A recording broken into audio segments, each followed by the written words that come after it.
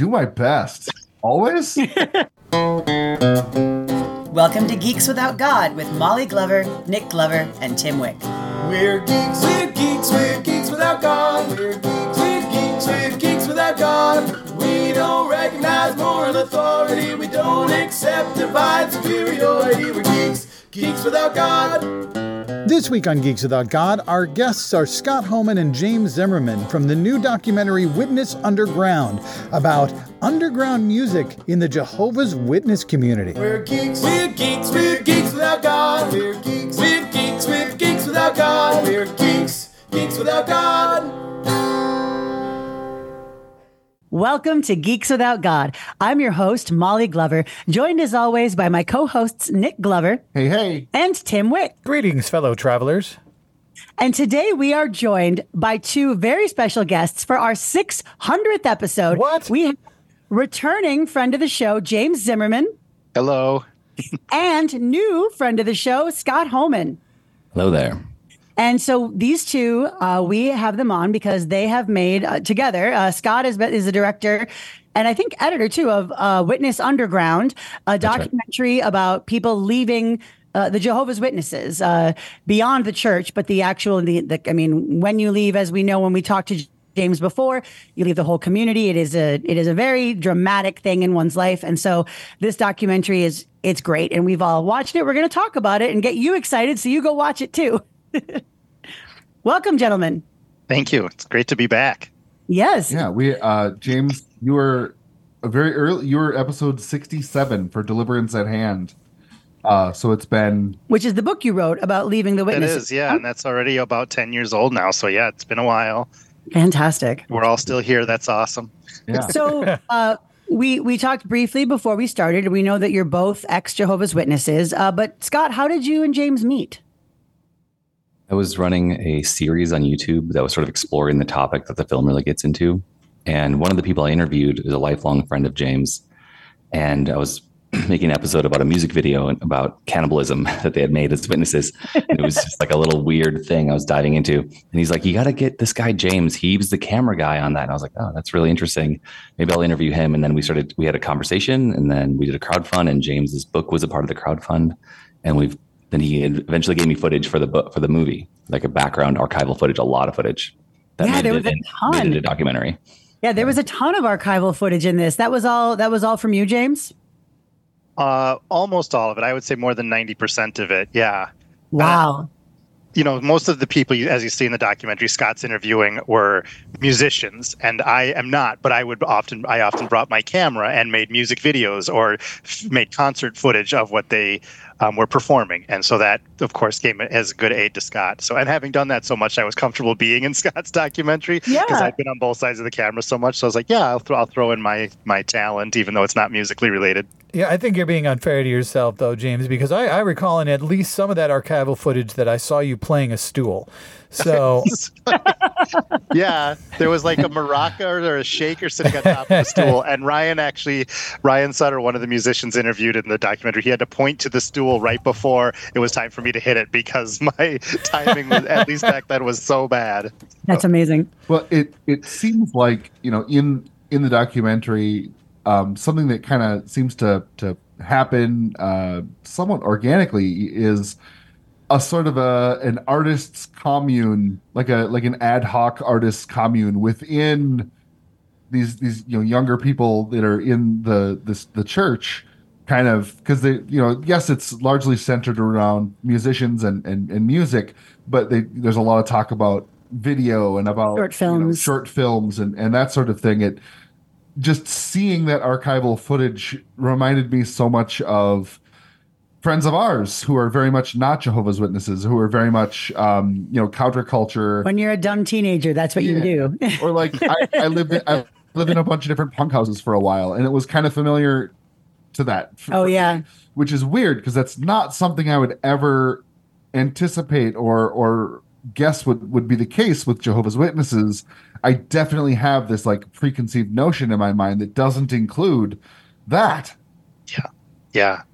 Is that part of what made you decide that the focus of the documentary should be the music and Nuclear Gopher and the collective that really, spawned all that?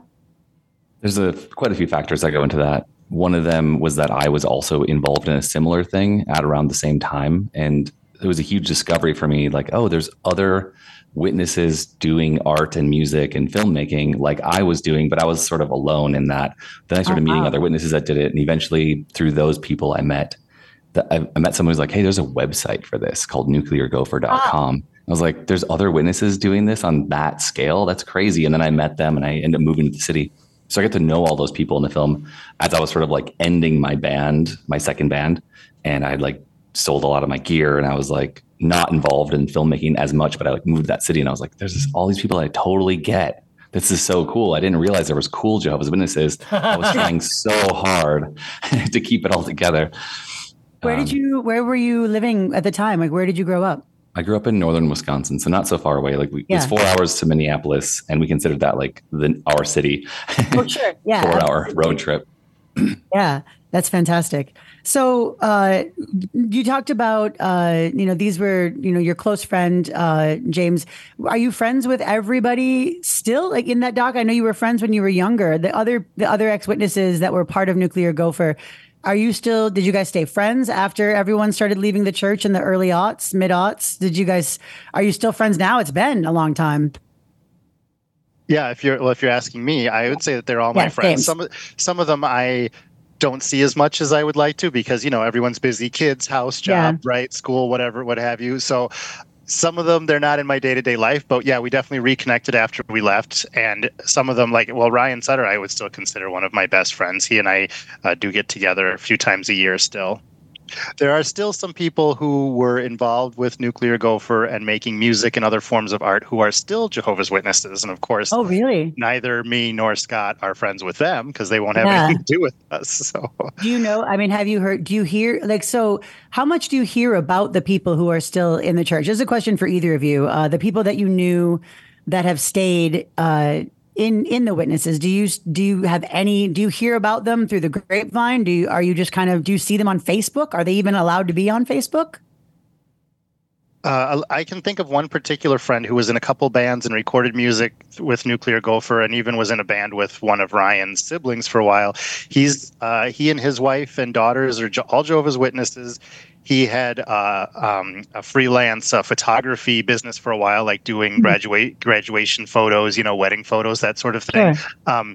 I know about where he lives, and I've even bumped into him accidentally a couple times, but he will just look the other way. I was actually walking my kid at a park when my kid was little. He's an adult now, but we were at a park, and I saw him, and I waved to him, and he had nothing to do with me. Another time I was sitting at a cafe on a laptop working on a school project for college, and he came in with his wife and some others because they were taking a break from their door-to-door activity that witnesses do, and none of them talked to me at all. Actually, as he was everyone else walked out, he was the last one to walk out the door, and it was cold, so he was like buttoning up his overcoat, and he like stopped at the door right by me, and I like was too nervous to look over at him, and I thought, I know he's going to shun me, and I don't want to make things any more awkward because I really love him, even though I'm mad at him for shunning me. I know why he does it because I did it too when I was younger. So I just pretended I was laser focused on my laptop on the paper I was writing, and he walked out, and I watched him go away in the car. But so yeah, I know about him, and he's doing good as far as a family man and providing for his family, but he's still in the church, so that's too bad. Yeah, Scott, what about you? Are you in contact with people from home, and is your family still in the church? Obviously, you're behind the cameras, and we don't really see a lot, about you in this documentary. I have 17 family members who are involved in the religion, and there's been a complete cutoff since it was 15 years ago that I left, and it's the last 12, 13, there's been zero contact with them, except for a couple times when I forced a conversation. I drove across the continent or flew to America from wherever I was living.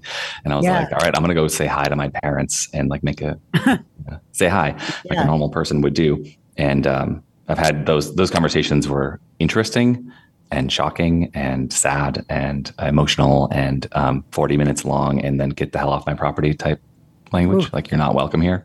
Yeah. So the few times I've done that, it's always becomes a religious thing they have to do to show their, hatred towards anyone who left, or anger, or they're in a way they're the real victims here because they're both trapped mentally, but also socially. Like they lose something if they get caught talking to their own family members. Like they could be treated like they're treating us. And so like they know that. So like, okay, we have to put a hard line and make this person know they're not welcome, because that's a ticket into paradise, and B, like make sure that no one will think that they're on my side or would be caught dead. They wouldn't be caught dead saying nice things to their own son or brother. So, but yeah, when it comes to social media, there was a time where they would do public discourses at church saying, you can't have Facebook or MySpace. Sure. But now they have like huge international global groups, and their entire religion lives on the internet, and they're basically a televangelist religion now, where like the leaders are celebrities. So it's like all the things that they railed against last century are now like their mainstay. It's like what makes them what they are. But yeah, so they all have Facebooks. I don't spend any time snooping on them. Yeah. They might do that to me. I don't know. I imagine that I feel like, if someone leaves the church and you get a chance to talk to them or to catch up or acknowledge, hey, you left, I also had left, welcome to not being a part of that now. Like, I feel like the first thing, after congratulating them and consoling them, because there's going to be like a feeling of loss, right? And all that. I feel like the next thing I want is like to dish. I would like what are all the things that I haven't been hearing? You've been on the inside. Let me know. Yeah. But they're not going to tell Absolutely. you. That's the thing. I mean, that's if they're out, they'll tell you. Yeah. It's like that kind of situation is amazing when someone reaches back out after years. It used to happen like every year or two for me, but now it's been so long. Like fewer and fewer people are leaving or remembering that I existed, who do leave. But it is amazing when you meet someone like that. And some of my people that I keep in touch with and I see every couple of years are like former witnesses who's reconnected on the outside, and we have a great relationship. That's great. Well, yeah, and I saw that in the documentary. It happened with you and was it Ryan James? I'm terrible remembering, but that you were actually the one that got Ryan to realize that he didn't believe anymore, and then it was a few years before you left the church, and so there was that reconnect that happened after you left. Because you were in that same situation that we just talked about, where you had to shun him, even though he had been your friend, and that then reaching out to him later and going, I'd been reading what you were saying. I thought that was really fascinating. I think the other thing that's really interesting in that same vein, and what this documentary shows, with atheists, we talk a lot about community. And how we don't really have a community. And I think Jehovah's Witnesses, what it does is it creates this sense of almost an oppressive community when I look at it from the outside. And I'm not sure if it feels that way from the inside. And to leave that community means you don't have anything. And then there was that music community that formed within the Jehovah's Witness community that itself was, sort of a counterculture community. And then as you left, you found each other again and were able to use that to re-find a community that you'd lost. And I thought that was a really nice narrative that goes through the film that reminds us that community is really what church, I think, brings. Because I don't feel it brings truth, right? That's the hook. Yeah. That's the part that brings you back. It's the part that keeps you, even when you're starting to have questions. It's why would you hurt these people who love you? That are all here for you. If you question what they believe, are you saying they're stupid and they're liars? Like that's Yeah, I totally agree, Tim and Molly. That's what they do really well is create a community for people, and I think that's why. That's what they dangle in front of you if you threaten to leave. Like, as you saw in the documentary, it's not like, for example, it's not like Ryan was fretting about, oh, no, they're not going to let me go door to door anymore, or they're not going to let me read their magazines anymore. What he was worried about was, how's my dad going to react to this? What's going to happen to my marriage? I have to tell my 10-year-old son. Like, I'm worried about, and I have siblings and other relatives who are witnesses. I'm worried how they're going to treat me, because that was the only good thing, So in a lot of we saw some footage of some weddings. It looked like at first I was like, oh, they're going to prom, and I'm like, oh my God, no, they're probably getting married. They are very young. How old are you when you're encouraged to get married? in the church at the time. I realized this would have been, in the 90s and such, but you guys are all about our age. And so I could tell from the dates on the footage about how old everybody was. And yeah, it seemed like you were just babies. Yeah, the wedding footage that Scott uses as kind of bookending the film, that's at Ryan's first wedding. And he was 19 at the time, and I believe the woman he married was 20.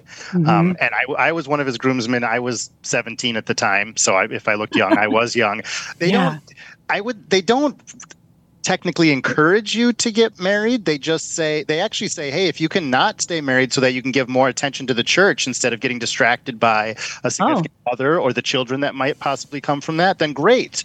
But they will also say, there's also the rule that you cannot have sex with anyone unless you're married to that person. Right. So if you find yourself attracted to someone in the church, I mean, basically saying, will you go out with me is akin to saying, I'm really considering marrying you, because you're attracted to them. It's only going to grow, assuming that first date goes well. So when someone is 16, 17 years old, their hormones are raging. They're attracted to other people, and they start going out on dates. And I mean, I basically, like, what else could Ryan do? He found himself in love with this lady. What could she do? She was in love with Ryan, right? I married at the age of 21 to a woman who was also 21. So we were likewise young. My sister was married at 18, and she was same age that my mom was when my mom married my dad. So a lot of young weddings. Scott, what about you? To frame that, what I recall from my youth in that culture is that he mentioned all these ages that ended at 21 for people dating and getting married. Yeah. And I remember people at 23 saying like, oh, like I have no hope. It's like, there's no possibility for me to get married because there's so much churn and like all of your siblings and everyone, or siblings, all the peers doing all of that, all that raging hormones, and then people getting married quick. I mean, you're kind of left with sort of the leftovers in a way of thinking about it within that culture on a multi-state wide region, because you might know people for 500 miles in every direction because you'll get together at regional conventions every summer, 3 times a year. And like, that's the entire dating pool that's possible for you. And if you're 23 and you're not married, you sort of like missed the entire thing of like the 8 years of marriage window. And people, of course, still get married, but then it's also really common to see like an older sister who's, past childbearing age and has been a full-time door-to-door preacher and is, basically like married to Jesus in her mind and waiting for the end of the world to come and, keeping it, that's the other option if you miss the window. Once you're in paradise, you won't mind that you're alone because it'll be paradise. Oh, and yeah.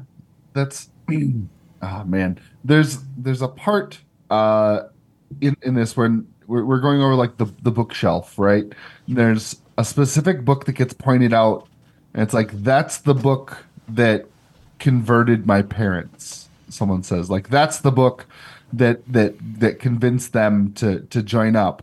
And I just like, I realize, I'm coming from like an atheist perspective here and everything, but like, I just can't imagine pointing to a single, fairly small, low budget published book and saying like, yes, this 75-page tome is what convinced me to join this cult. Like, yes, this is where the argument. This is the winning argument, right? Yeah. He was pointing out the book called The Truth That Leads to Eternal Life, which the Jehovah's Witnesses started publishing in I want to say 1963. It was the early 60s. I don't remember the exact year. And I know it's 192 pages. So it's not a tome by any stretch. And it is the most widely disseminated publication that they've ever made. In fact, for a few years, it was even in the Guinness Book as the most widely disseminated via volunteer. Obviously, other books have been better sellers, but this book never really sold because it was given voluntarily. So they're saying, excluding like the Bible that people pass out at school campuses, this is the most widely disseminated book. So yeah, it was a pretty big deal among the witnesses. They've since updated it with newer publications, but it also shows up in The God Delusion by Dawkins. And an interesting thing for a lot of us in the movie is that we were all pretty well read and interested in physics and science. And there was sort of like, I don't even know if this became a norm, but anytime the Awake, which is one of their magazine publications that we had to read, would quote a scientist or a physicist, we'd be like, well, we can probably read that author. And that became this like open door to go read all these authors. Yeah. We read God Delusion. We were passing around and discussing it. And that book, The Truth. No, it's not that book. It's the other book we show in the film is in The God Delusion. I was totally wrong, James. That's fine. But yeah, that was interesting because Dawkins says like 6 different people have sent me a copy of this book. And so I felt like I had to talk about it. And he just totally destroys their argument in one chapter. And it was like, oh, he's talking about us right now. Like he's like speaking right to me. I need to hear this. What is he saying? Well, I know that there's the part in the movie, in the documentary, where you talk about, finding out that they not misquoted, but that they cherry picked a very specific sentence from Darwin's theory of evolution just to make it like, see, even Darwin says that it's not possible, guys. The eye is too complicated. It couldn't have evolved. See, he said so. Don't worry about it. Case closed. And then you go on to read the rest of the paragraph. That's like, but despite all that, it did happen. And it's like, oh, that's convenient. What convenient editing. Yeah. I feel like the more of that gets, we've talked to, at this point, probably hundreds of people who were raised in one sect of Christianity or another. And for pretty much everyone who has then left that, religion, the first thing that happened was they were young and they had a question, and the question was answered with, "You're not supposed to ask that," or "How dare you question that? You don't need to worry about that." And then it's like, well, that's not an answer, and that really, I think, is the first thing that starts to pull the thread, when you start to realize that, well, why won't they answer this? Adults are only cagey when they're hiding something. So what are they hiding? Because kids know, you figure it out after a while. Was there anything that you filmed, or was there anything that you wish that you could have included, either from James as somebody being interviewed, or Scott as, a director? Obviously, you're going to have to leave things on the cutting room floor. If you could have your, expanded cut with something that you wish had made it in, what would it be? For me, I really wanted to, because the documentary, I really wanted to get the full picture. And so this film, Witness Underground, it only interviews people who've left the religion and that music scene. Mm-hmm. And we demonstrate shunning, and that's like the main point. But and I guess the characters, the 5 people we have, James included, were able to discuss that topic from 5 different perspectives, and including the perspective of being a Jehovah's Witness and the perspective of leaving the Jehovah's Witnesses. So in a way, we get this bigger picture because they all 5 people were like 10 people in a sense, because they had this big transitional moment in their lives where they now have a different life perspective. And there was some really pivotal points that the film discusses, but I would have loved to have shown the people that are still in their religion and have their perspective on it. And I hope that someday they get to say what they want on the topic of the music and the religion, and maybe even those heavy points that we really hit on in the movie. Or there's a second film just kind of waiting to happen. James, what about you?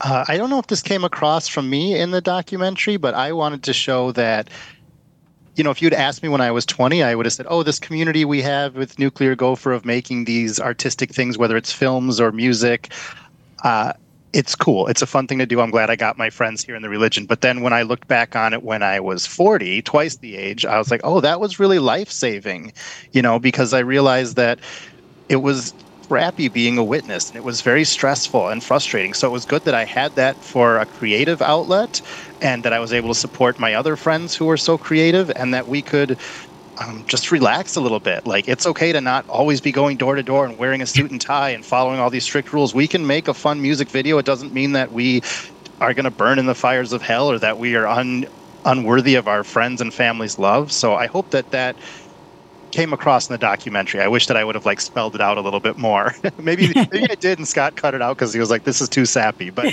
the older I got, I realized that it was very important. For what it's worth, I really think that came through. Oh, good. I'm glad to hear that.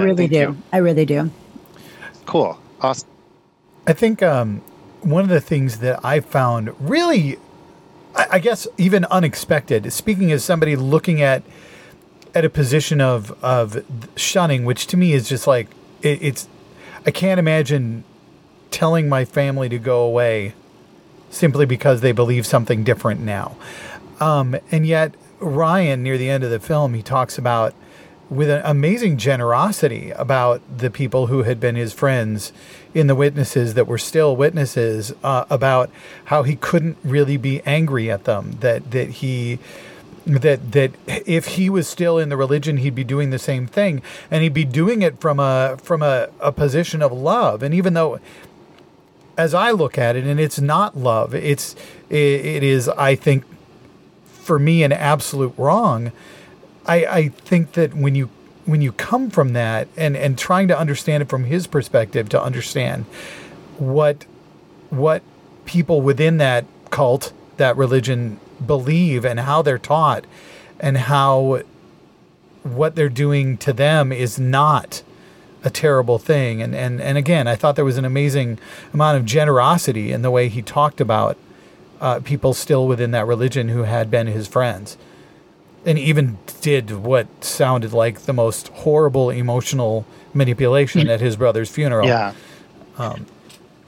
If you follow the chronology, I know that the editing maybe moves around a little bit, but Ryan left the religion, and then 2 years later I left. And during that 2 years, his brother passed away, and there was the funeral. So at the funeral, Ryan was no longer a witness, but I was. And you were at the funeral, I'm sure. I was, yes. And I also brought to the funeral my 8-9-week-old son. I was a brand new father, and it was traumatic. That birth was a traumatic experience for my wife. So, and then just dealing with an infant, even if everything goes wonderful, exhaustion is exhausting. Yeah. Are you expected to still do like door knocking and things when you have? Oh yeah, we brought him in a car, and yeah, it was a lot of work. And so anyway, those are the sort of the pillars that were falling, besides the questions I was having related to history and science that the Watchtower organization wasn't holding up. I saw how Ryan's stepmother especially, but how others also treated him at the funeral, and I thought, this is not like, I mean, if there is a God, this is not like representing the God of love that I was always taught that there was, and then you compound that with the frustrating, exhausting realities of being a new father and dealing with the fallout of a difficult birth, then it's like, oh my God, this life is not what I thought. Now that I'm 30, when I was 20, I don't know, I'm like thinking of things a lot differently now, so. Yeah. Yeah. I guess, how do you both, or each, I guess, how do you identify now? When someone asks you, do you identify as atheists, as agnostics, as just unbothered? Ex-witnesses? Yeah, ex-witnesses. It's a really big question, identity, and it comes up a lot. For a while, it was day one, it was like, oh, I'm an atheist. Oh, wow. I'm in a room filled with cult members who I think are absolutely crazy, and I don't relate to them at all. Like, I need to leave. Like, it was just instantaneous. Once I realized that like God wasn't real and that it was like an imaginary friend. So I really identified with atheism, and I read a ton of books from openly atheist authors and was like very into it. And I wrote and posted publicly on the topic, which created lots of fun conversations and experiences. But it really helped shaped me, and it cleaned the slate in a way. Like, all supernatural stuff is not real was like a great starting point for me. And also a lot of people that leave this religion share that. Not everybody, of course. But then over time, I've like, identity is interesting. So like ex-witness was something I didn't want to be associated with. But then when I started making this project, that became like, oh, there's other people like I wonder if there's anyone on the internet who's also left this religion. Yeah. Like, oh my God, there's like hundreds of thousands of people in different, if you add all the groups up on the internet, on Facebook and Reddit and other places. And I was like, okay, I'm a part of that. But then I look into it and it's like, okay, well, there's a lot of different kinds of ex-witnesses, and it's not exactly a healthy place. It's filled with people that are going through a lot of trauma and spilling it out on the page. And, just like any other groups, there's like disagreements, and it's not really a cohesive land of thought. But as far as now, I think like humanism just keeps on being the thing that really works for me. Like it's maybe like my guiding light. Like, well, how would I want the ideal human? Like, what are future humans like if we have a more ideal society? Absolutely, that's very cool. James, what about you? Yeah, I'm a big fan of labels, so I am fine with that. I agree with Scott that there's a lot of ex-JW communities that I don't want to be associated with, but I don't think there's any denying that I am an ex-Jehovah's Witness. I don't want that chiseled on my tombstone one day. I hope I'm known for other things, but it's true. And I am also definitely an atheist, so yeah. Yeah. Awesome. Yeah, I know that it's one of those things that can be, identity is absolutely fluid and changes as we grow. And, if it doesn't, then I think we're doing it wrong. You don't want to, you're not the person you were at 17, even if you still hold all the same beliefs, right? You shouldn't be the person you were at 17. Yeah.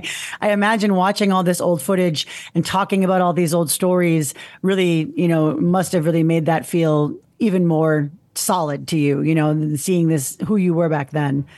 And who you are now. If you don't look back and cringe a little bit, maybe you haven't grown enough. I do. I cringed. Yeah. I cringed at a lot of the footage I saw. The only thing I didn't cringe was I was like, oh man, I wish I had that youth back. Yeah. Who's that guy? He's good looking. I always think I wish I looked the way I did when I thought that I looked so terrible. When I was like, I look so terrible. And now I'm like, who is she? She's mm-hmm. Well, fantastic. You bring up a good point about waking up, or that language of waking up. Like, definitely the film is about one of those powerful moments that you can have in life. But you made a point that you should keep on doing that. Like, if you're not updating your model all the time, or your operating system to be something different. I mean, it's not ideal to be shocked the way we were, to have that ripped out or rip it out ourselves, or deprogram or be deprogrammed. But at the same time, like, people use that language in such a negative way. Like, wake up sheeple is like a common thing you see in Twitter comments or something. But like, it should be an ongoing process. Like, you're probably wrong right now about the way the world works. And there's at least something you're wrong about. Yeah. Yeah. Be open-minded to the fact that you maybe should update yourself. Absolutely. So the film is Witness Underground. I know you can rent it or buy it on Vimeo. Are there other places people can access or see it?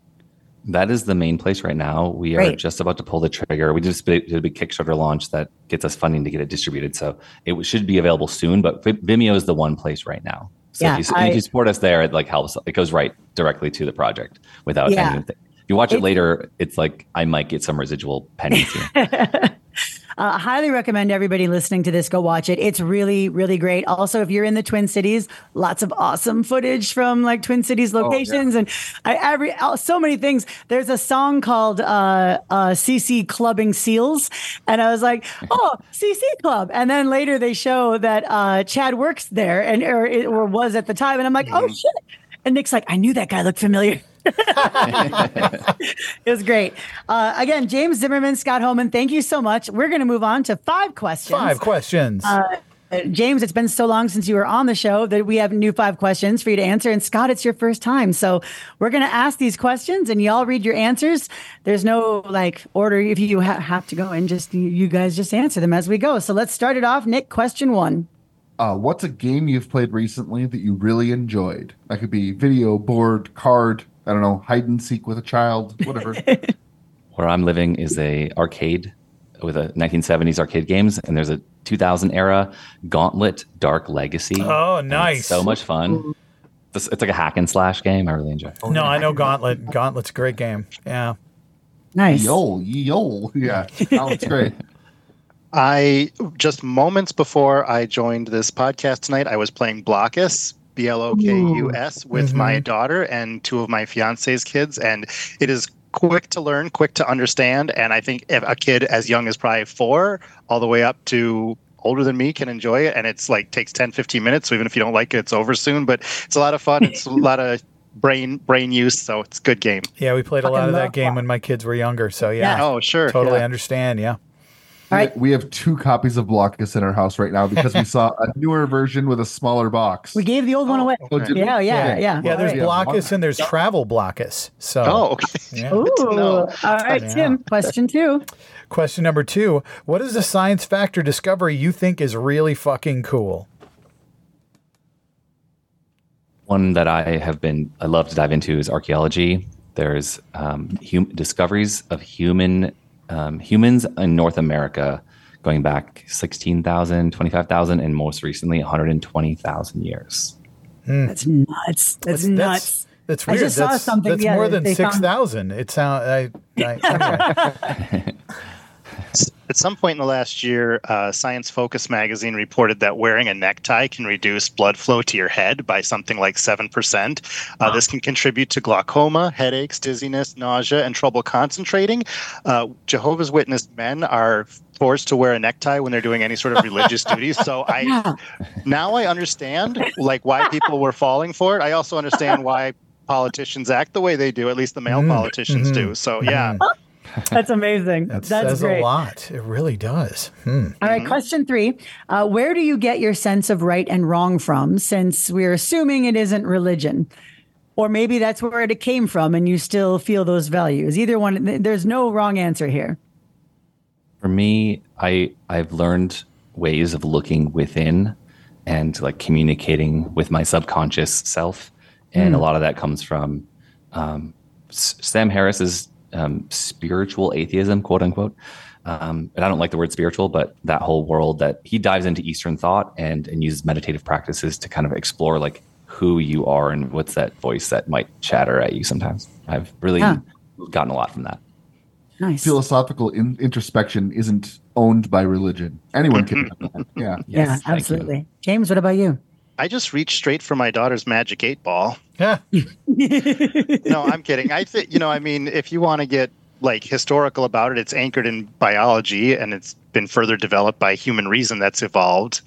But I think I read someplace a list of questions. I could not find them in preparation for this podcast, but among them were, what causes the least harm? How would I like to be treated in this instance? These are things that help you decide to not mug people or to not be a chronic liar or thief. Yeah. So yeah. Yeah, I want to as much. I think it was Ricky Gervais, but someone said I actually rape the exact amount that I want to, which is 0. Oh my God, yes, that's putting it very harshly. Pendulette. He's like, what keeps you from raping people? It's like, well, I already do.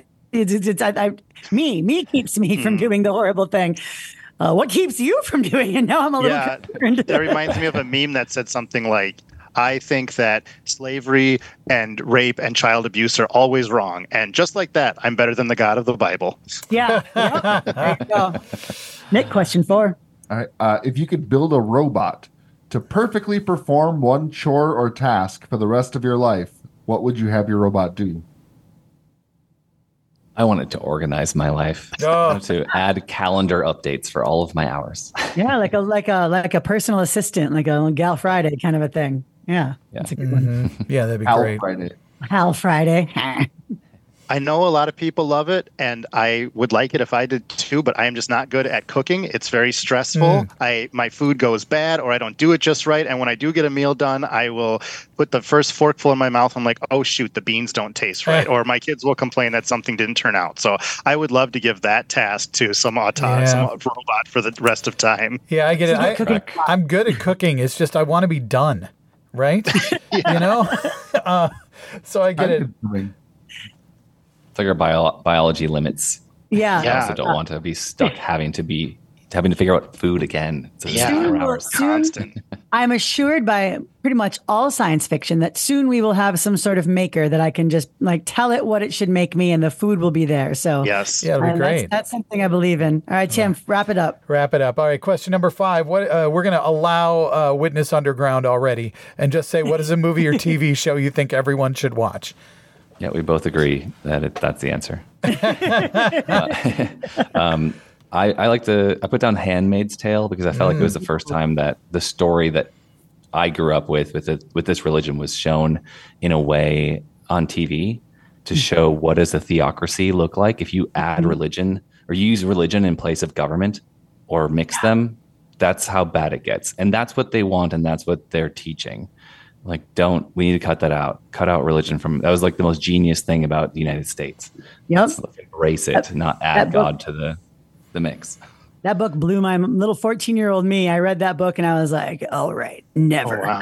I'm going to be like strong. Yeah. James, what about you? What's something you think everyone should watch? My partner and I are about 30 episodes into the 32-episode show Barry with Bill Hader, Henry Winkler, and Sari Goldberg. It's so good. a hilarious dark comedy. It's weird. There's all sorts of non sequiturs and bizarre juxtaposition, and the acting is really good. And we LOL quite frequently. We're almost done with it, so unless it completely tanks in the final few episodes, I'm going to give it a thumbs up and say to watch it. I'm so excited for you to watch the final 2 episodes. Oh, thank you. Holy we have 2 and 3 left. Yeah. We watched it week to week, right when it started, and so I'm envious of people who get to binge it. It's oh yeah. It's a real like, on the one hand, I want to be like, oh yeah, it's such a great dark comedy, but on the other hand, like, it feels like a dark drama that's done by comedians. Like, yeah, so many really, really funny people in that show who are doing really, really not funny things for the majority of it. Yeah, it's great. I know that the Emmy Awards listed under their comedy, like, so it gets nominated for comedy awards. So I'm going to call it a comedy because evidently the industry does. But I agree with you. That's hard to know, like, where to fit it genre wise. So yeah. Thank you so much, James Zimmerman, Scott Homan. The film is Witness Underground. You can find it on Vimeo and other places soon, but go to Vimeo and give the artist your actual money, like, directly. If there's one thing we learned in 2023, it's that y'all aren't getting paid. So let's make that a little bit different here. Thank you so much. This has been episode 600. Wow. Yeah, congratulations to you guys. That's awesome. Thank you. We've only missed 1 week, and it's pretty. I still can't believe that when I think about it. So if you want to answer our 5 questions, you can send your answers to 5questions@geekswithoutgod.com. If you want to say anything about the Jehovah's Witnesses, if you know somebody, or perhaps you yourself are an ex-witness, feel free to make a comment on our Facebook page or here on the website, either one. We'll absolutely would love to hear from you. And we always want to hear from people who have, really honestly, like, completely uprooted their lives in such a way. It is incredibly brave. And so honestly, accolades to both of you and all the people in your life who have taken that plunge to do that. This has been Geeks Without God, and we're going to see you next Tuesday. Are we? Bye. Bye. Witness Underground is the name of my Jehovah's Witness Velvet Underground cover band. Is that too obvious? We're geeks, we're geeks, we're geeks without God. We're geeks, we're geeks, we're geeks without God. We don't recognize moral authority. We don't accept divine superiority. We're geeks, geeks without God. Need more Geeks Without God? Go to our website, read our blog posts, find us on Facebook, or follow us on Twitter @GeeksWithoutGod. Social media! We're geeks, we're geeks, we're geeks without God. We're geeks, we're geeks, we're geeks without God. We're geeks, geeks without God. Yeah, the more Very things other professional. people think of, the less we have to think of ourselves, and we really prefer that.